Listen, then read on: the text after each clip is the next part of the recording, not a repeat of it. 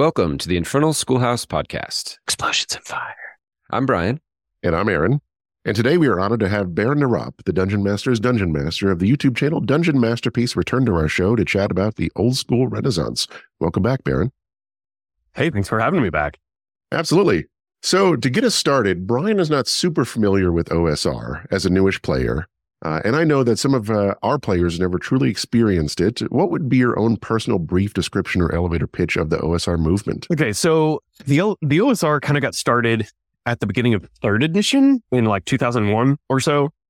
It was kind of a reaction and an attempt to put on the rose-colored glasses of 3rd edition's existence. And what I mean by that is the SRD for 3rd edition and the OGL came out, and some really smart people recognized that you don't have to follow the SRD explicitly, and the OGL gives them a lot of legal protection to go back to the other editions of the game, even though they weren't explicitly released in SRD material. You could go back to the older editions of the game, and as long as you weren't copying everything word for word, you could kind of just, polish up the rules and republish them as what became known as a retro clone. So this is how games like Castles and Crusaders, Labyrinth Lord, Old School Essentials, Osric, that kind of genre of stuff. Basic Fantasy is another good one. That's how all of this stuff came about. And it was basically each person or group of people's interpretation of older editions of the game, be that, Beckme, 1st edition, 2nd edition. Well, I don't think there was a true 2nd edition clone for quite a while. Original D&D, etc. They basically just went through the rules, polished them, and republished them so that people could still play older editions of the game now that 3rd edition had come out and those games were no longer supported by TSR, obviously, because it was a defunct company. That's where it started. Since then, the OSR has kind of taken on this really weird cultural twist that I don't think I've seen in any other nerd subgenre that exists elsewhere. I've never seen it anywhere. Maybe in the Star Trek franchise fanboys that argue over who's better, Kirk or Picard. But so there's two camps, two factions within the OSR community. And OSR, just so we're clear, stands for Old School Renaissance, but it also could be Old School Revival. And, I jokingly mock it sometimes and call it Old School Rococo, and that will make more sense as we get into this discussion. But so the two major factions are still identified as OSR, and then the other one is Grognard. Grognard is kind of like the traditionalist, the purist, who believes that, original D&D is the way that it was played the Gygaxian way, and you can play D&D as long as it looks the way Gygax played it up until 1984 or whatever, right? Like that. Don't cross that line. So they're very, very traditionalist and very protective of the way that D&D looked in its early days. And then there's the OSR camp, which says, hey, we can use all of these rules to do really creative and flexible stuff because the rules are so flexible and modular. So you start getting really zany, bizarre kinds of expressions of creativity that most of Grognardia would wholesale reject nowadays.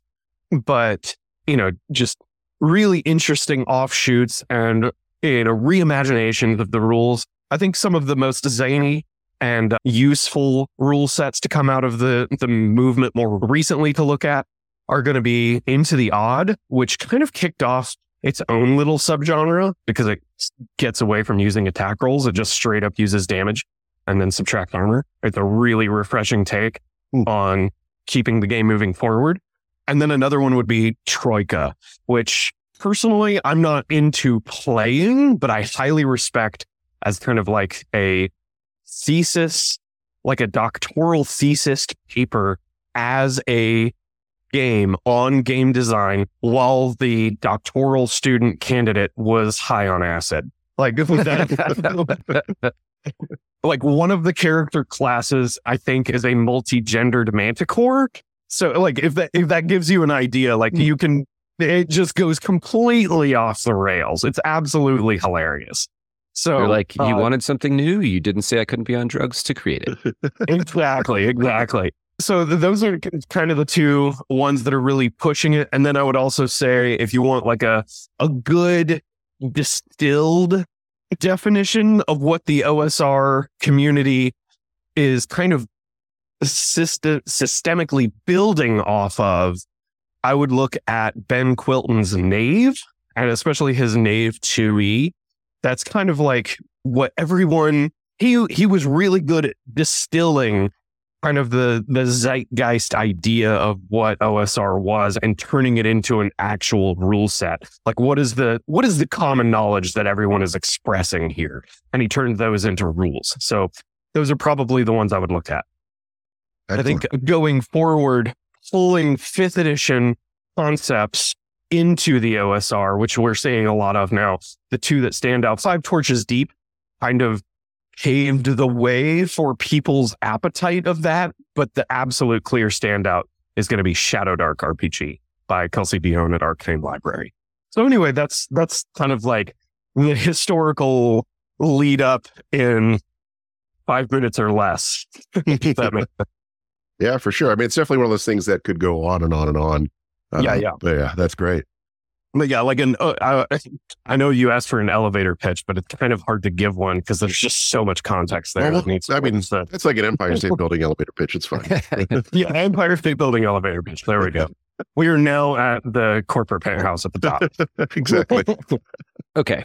So I think you maybe have gone into this a little bit, but what I'm interested in is the development of new games.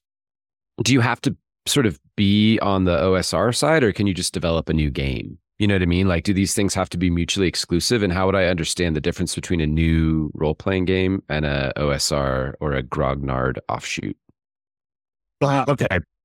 So if we're talking about just, game design in general, an OSR compatible game is just going to kind of speak the same or similar language as all the other ones, just because they're kind of just a collection or a family of games that fall into that. So obviously, like, how do I say this? The games made by the grognards and played by the grognards are equally cross-compatible because they speak the same language. They just have different dialects, if that makes sense. Like, on paper, they read the same, but the way that they use them is not necessarily the same. Like, you can, like the difference between Catalan and Spanish on paper can sometimes be kind of stark, or maybe Catalan isn't the best example, but like Spanish and Italian are mostly cross-intelligible, if that makes sense. Right. Mm-hmm. So it's more of, what is your intent of the rule set that you're trying to play, more than, how do you know that you're designing an OSR game? Does that answer your question, or were you poking at something else specific? No, I think that's helpful. Because what Aaron had said at the top, I wasn't really familiar with this movement, but as I was digging into it and watching videos, some of your videos, it turns out that I've heard of a lot of this stuff. It was just the context that I was missing. Yeah. So like the Shadow Dark RPG that you just talked about, I've heard so many great accounts of this game, and it sounded really, really cool to me. But I just wasn't able to sort of like map it out in this way. Absolutely. And just for the record, I like to throw like kind of a caveat on this. Kelsey Dion of Arcane Library, who wrote Shadow Dark, I routinely call her the lineage holder of Gygaxian D&D and like what that looks like as kind of a trailblazer going forward. And I think a lot of people would agree with me mostly on that when I say that. Like, she grew up playing D&D in Wisconsin with some of Gygax's original players. Like, that's how she learned to play D&D. And she also used to be employed or do some contract writing for Wizards of the Coast at one point. So, and she's worked on 5th edition material. So, she was in a prime situation and around all of the right culture and people to make this game what it is. And I think that, its success shows just her lineage in that, if that makes sense. Yeah, that's totally cool. That's awesome. Okay, so let me switch it around a little bit there. In a lot of our VTTs we have now, obviously we're excluding WotC from this one because I think theirs is going to be pretty regimented in what you can and can't do within it. What sort of OSR elements do you think people can bring into VTTs now and hopefully for the future that kind of bring those elements into the game and make it more fun? Right. So the main thing that makes OSR useful in a VTT experience is the emergent storytelling that comes out of dungeon crawling. There's just a lot of like environmental procedure around exploring a dungeon, not just in older editions of D&D, but also in these retro clones. So, using a VTT in order to exemplify marching order and help kind of just computationalize a lot of these procedures and systems around dungeon crawling are really useful for a game master and not have to like flip through a bunch of reference books at the table.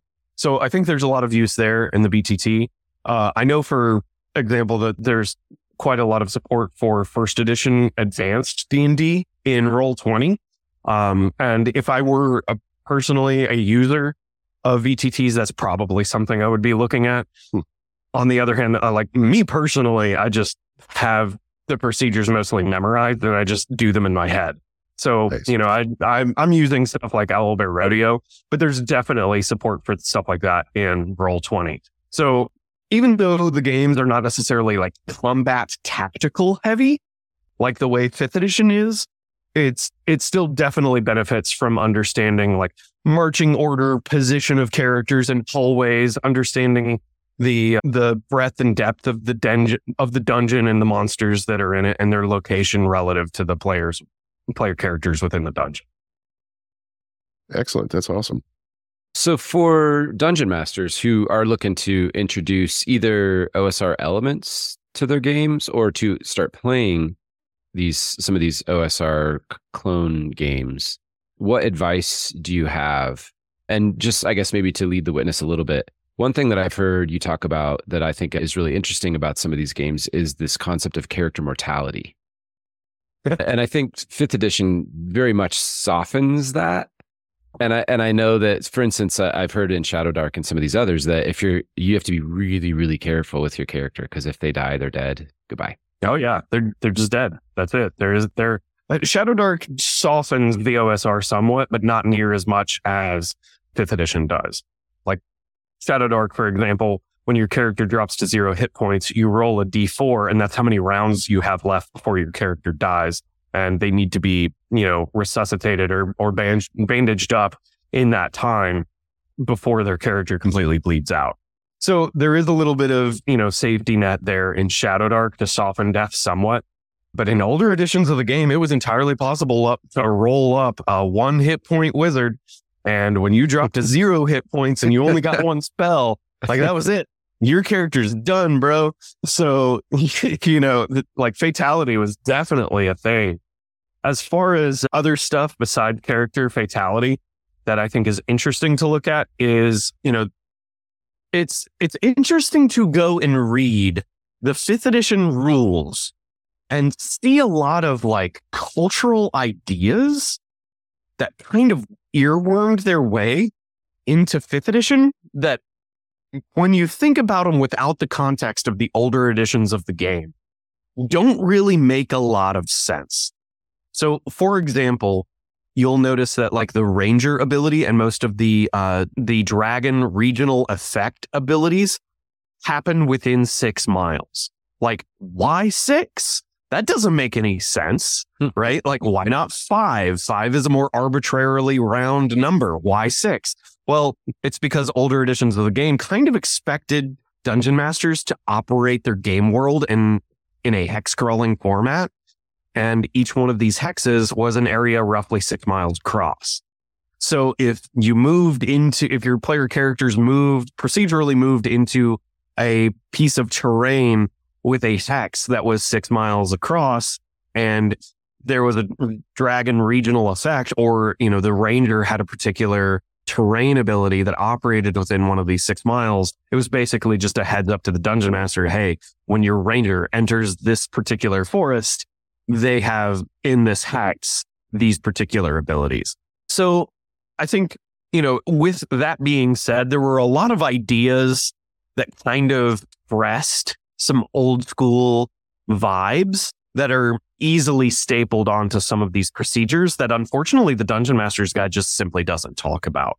It did a really poor job of like handling environmental storytelling through these kinds of procedures like hex crawling and dungeon crawling. I don't really have a good resource off the top of my head that I can point you to other than to just go get the first edition advanced Dungeon Master's Guide off of DriveThruRPG and read it. That's probably one of the better standouts. Let's see. Is there anything else? But yeah, part of the secret, the open secret of my channel was to teach 5th edition Dungeon Masters some of these concepts about dungeon crawling and wilderness exploration that I pulled from the OSR. So taking OSR sensibilities from that genre and applying them to 5th edition, because there's still a lot of useful stuff there. Even though I don't really play 5th edition much anymore, I definitely did when I started my channel. So I would be curious your opinion on this. What effect, I guess, if any, would the release of what I would call D&D Infinitum have on the OSR movement? Probably none whatsoever. Excellent. Yeah. If anything, okay, so, if we look at different editions of OSR, there is kind of a movement to take concepts from each edition that has come after 2nd edition and kind of reimagining what they might look like if they were kind of in the same family as these retro clones. So, for example, like I said, 5 Torches Deep and Shadow Dark did a pretty good job of reimagining what 5th edition would look like if it were an OSR game. And I think that would be the effect that we would see. Somebody would look at, whatever this proverbial 6th edition is that's about to drop this year and say, okay, what are the core concepts that are actually making this game work? How are they different from the OSR? How would they translate to be in the OSR? And then that would be the new retro clone that somebody would produce. Nice. Which actually sounds pretty cool to me. Yeah. So I'm really interested in the culture that surrounds the OSR and all these things and wanting to get more into it. And I understand that there's a pretty lively zine scene going on out there as well. For sure. It's super colorful. Yeah. And if you're interested in just inspirational stuff and don't mind doing conversion from OSR into whatever game you play, like it doesn't matter if you play, Free League, Dragonbane or something like that, or, Pathfinder, there's still a lot of great OSR zines that you can draw inspiration from to apply into these more crunchier games. Love it. Are there any titles that you can think of off the top of your head as recommendations? As recommendations, in the zine community, I think probably one of the better zines standing out to just blast your face in the fire with a fire hose of OSR material is going to be the Knock series. I think they just started their 4th edition, and it's not like a consistent magazine. They just release a zine whenever they release a zine, and they're ready to do it. So look up Knock, or like as in the spell knock. It's super zany, all kinds of inspirational stuff going on in there. My critique, honestly, is that the magazine is just so disorganized that it's not really useful at the table, which I lament. But as like a inspirational preparatory tool, it's absolutely fantastic. Beyond that, I would also recommend, if you're just interested in checking stuff out and want like a trickling flow of information of where to look, the Gladysant is a newsletter run by Questing Beast on YouTube. So 1, go subscribe to Questing Beast, but 2, sign up for his new newsletter, The Gladysant, and he does like a monthly release of just all the cool stuff that's going on in the OSR and points out all of the noteworthy stuff that has developed over the past month. So that's a really good way to quickly get immersed in the creativity of that community. Excellent. Thank you. Very cool. No problem. So I know that you do have some stuff going on outside of your YouTube channel, but is there anything you wanted to talk about today that we haven't mentioned, or any updates on other stuff you have going on right now? I will say that I just finished an absolutely Herculean live stream. Yes, on New Year's Eve. I attempted to make a 365 room mega dungeon in 10 hours. I didn't quite get done, and I live streamed for 12 hours. I probably would have gone longer, but Indestructo Boy informed me that the video on demand recording limit is 11 hours and 55 minutes. Oh, so wow. that's where we cut it off. That was where we were done. But that being said, it was a really interesting Iron Man type of thing to do. And I'm really proud of the results. And it wasn't just me. There were like 10 other YouTubers, 12 other YouTubers that like jumped on and pitched in and helped. I wrote using Maze Rats, which I think I mentioned before. No, I mentioned Knave. Maze Rats is another game made by Questing Beast or Ben Milton from Questing Beast.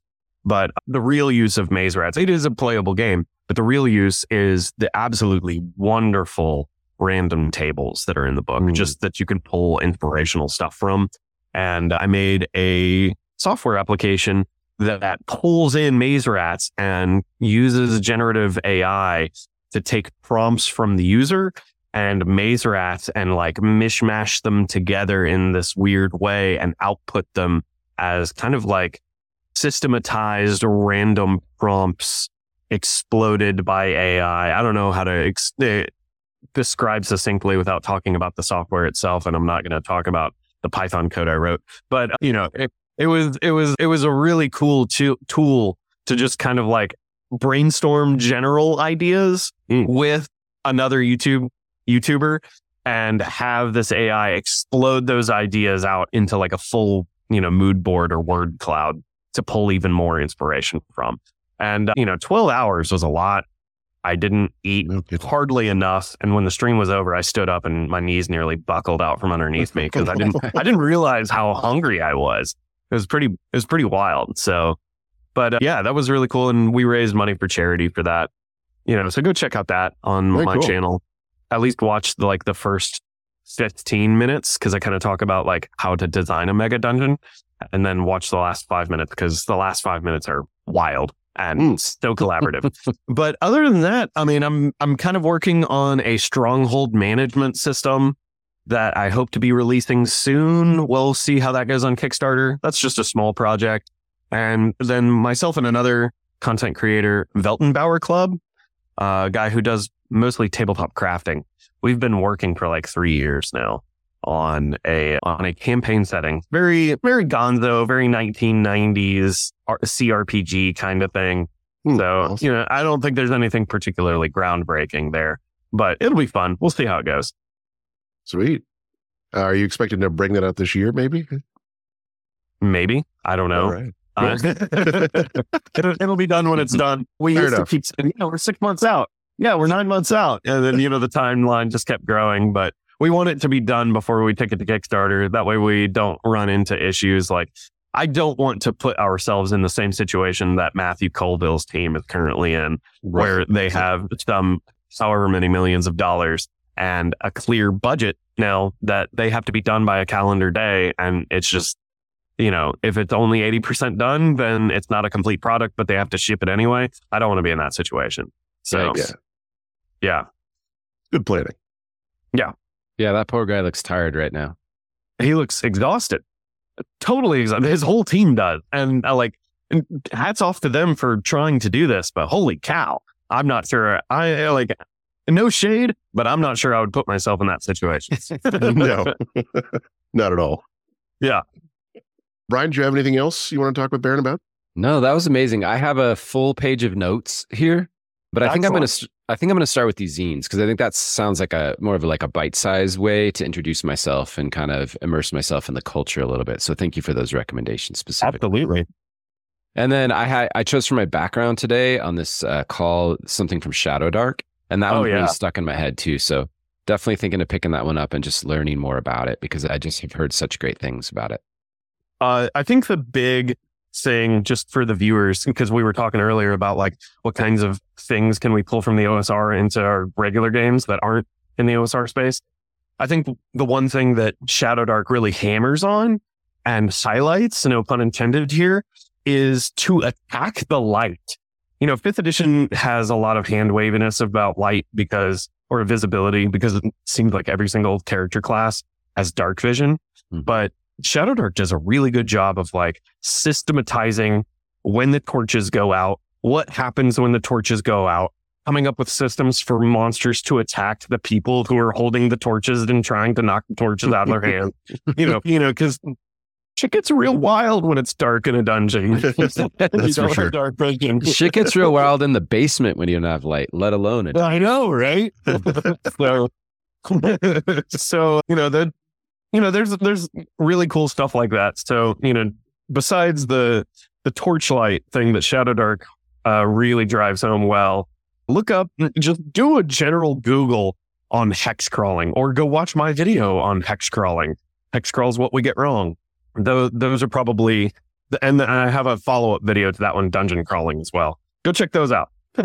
We'll put both the links in our description as well. Awesome. Well, thank you for being on here today. It's been awesome talking with you. We'd love to chat with you again. There's plenty of topics that we'd love to, chat about. But thank you so much. Absolutely. Thanks for having me. And thanks everyone so much for listening this week. Please check us out on our Instagram or at our website, infernalschoolhouse.com. Oh, and we sell stuff on Etsy too. Thanks everyone.